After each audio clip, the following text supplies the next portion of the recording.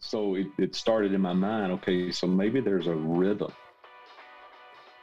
to growth, a rhythm and a cycle to growth that we're trying to jump the gun on when trying to grow individuals to become in the church. We're trying to get them involved in activity, maybe perhaps before they're fruitful.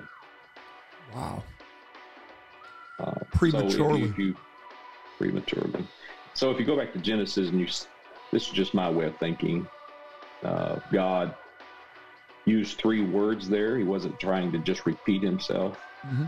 So obviously there's a distinction between Adam and Eve being fruitful and then multiplying and then replenishing.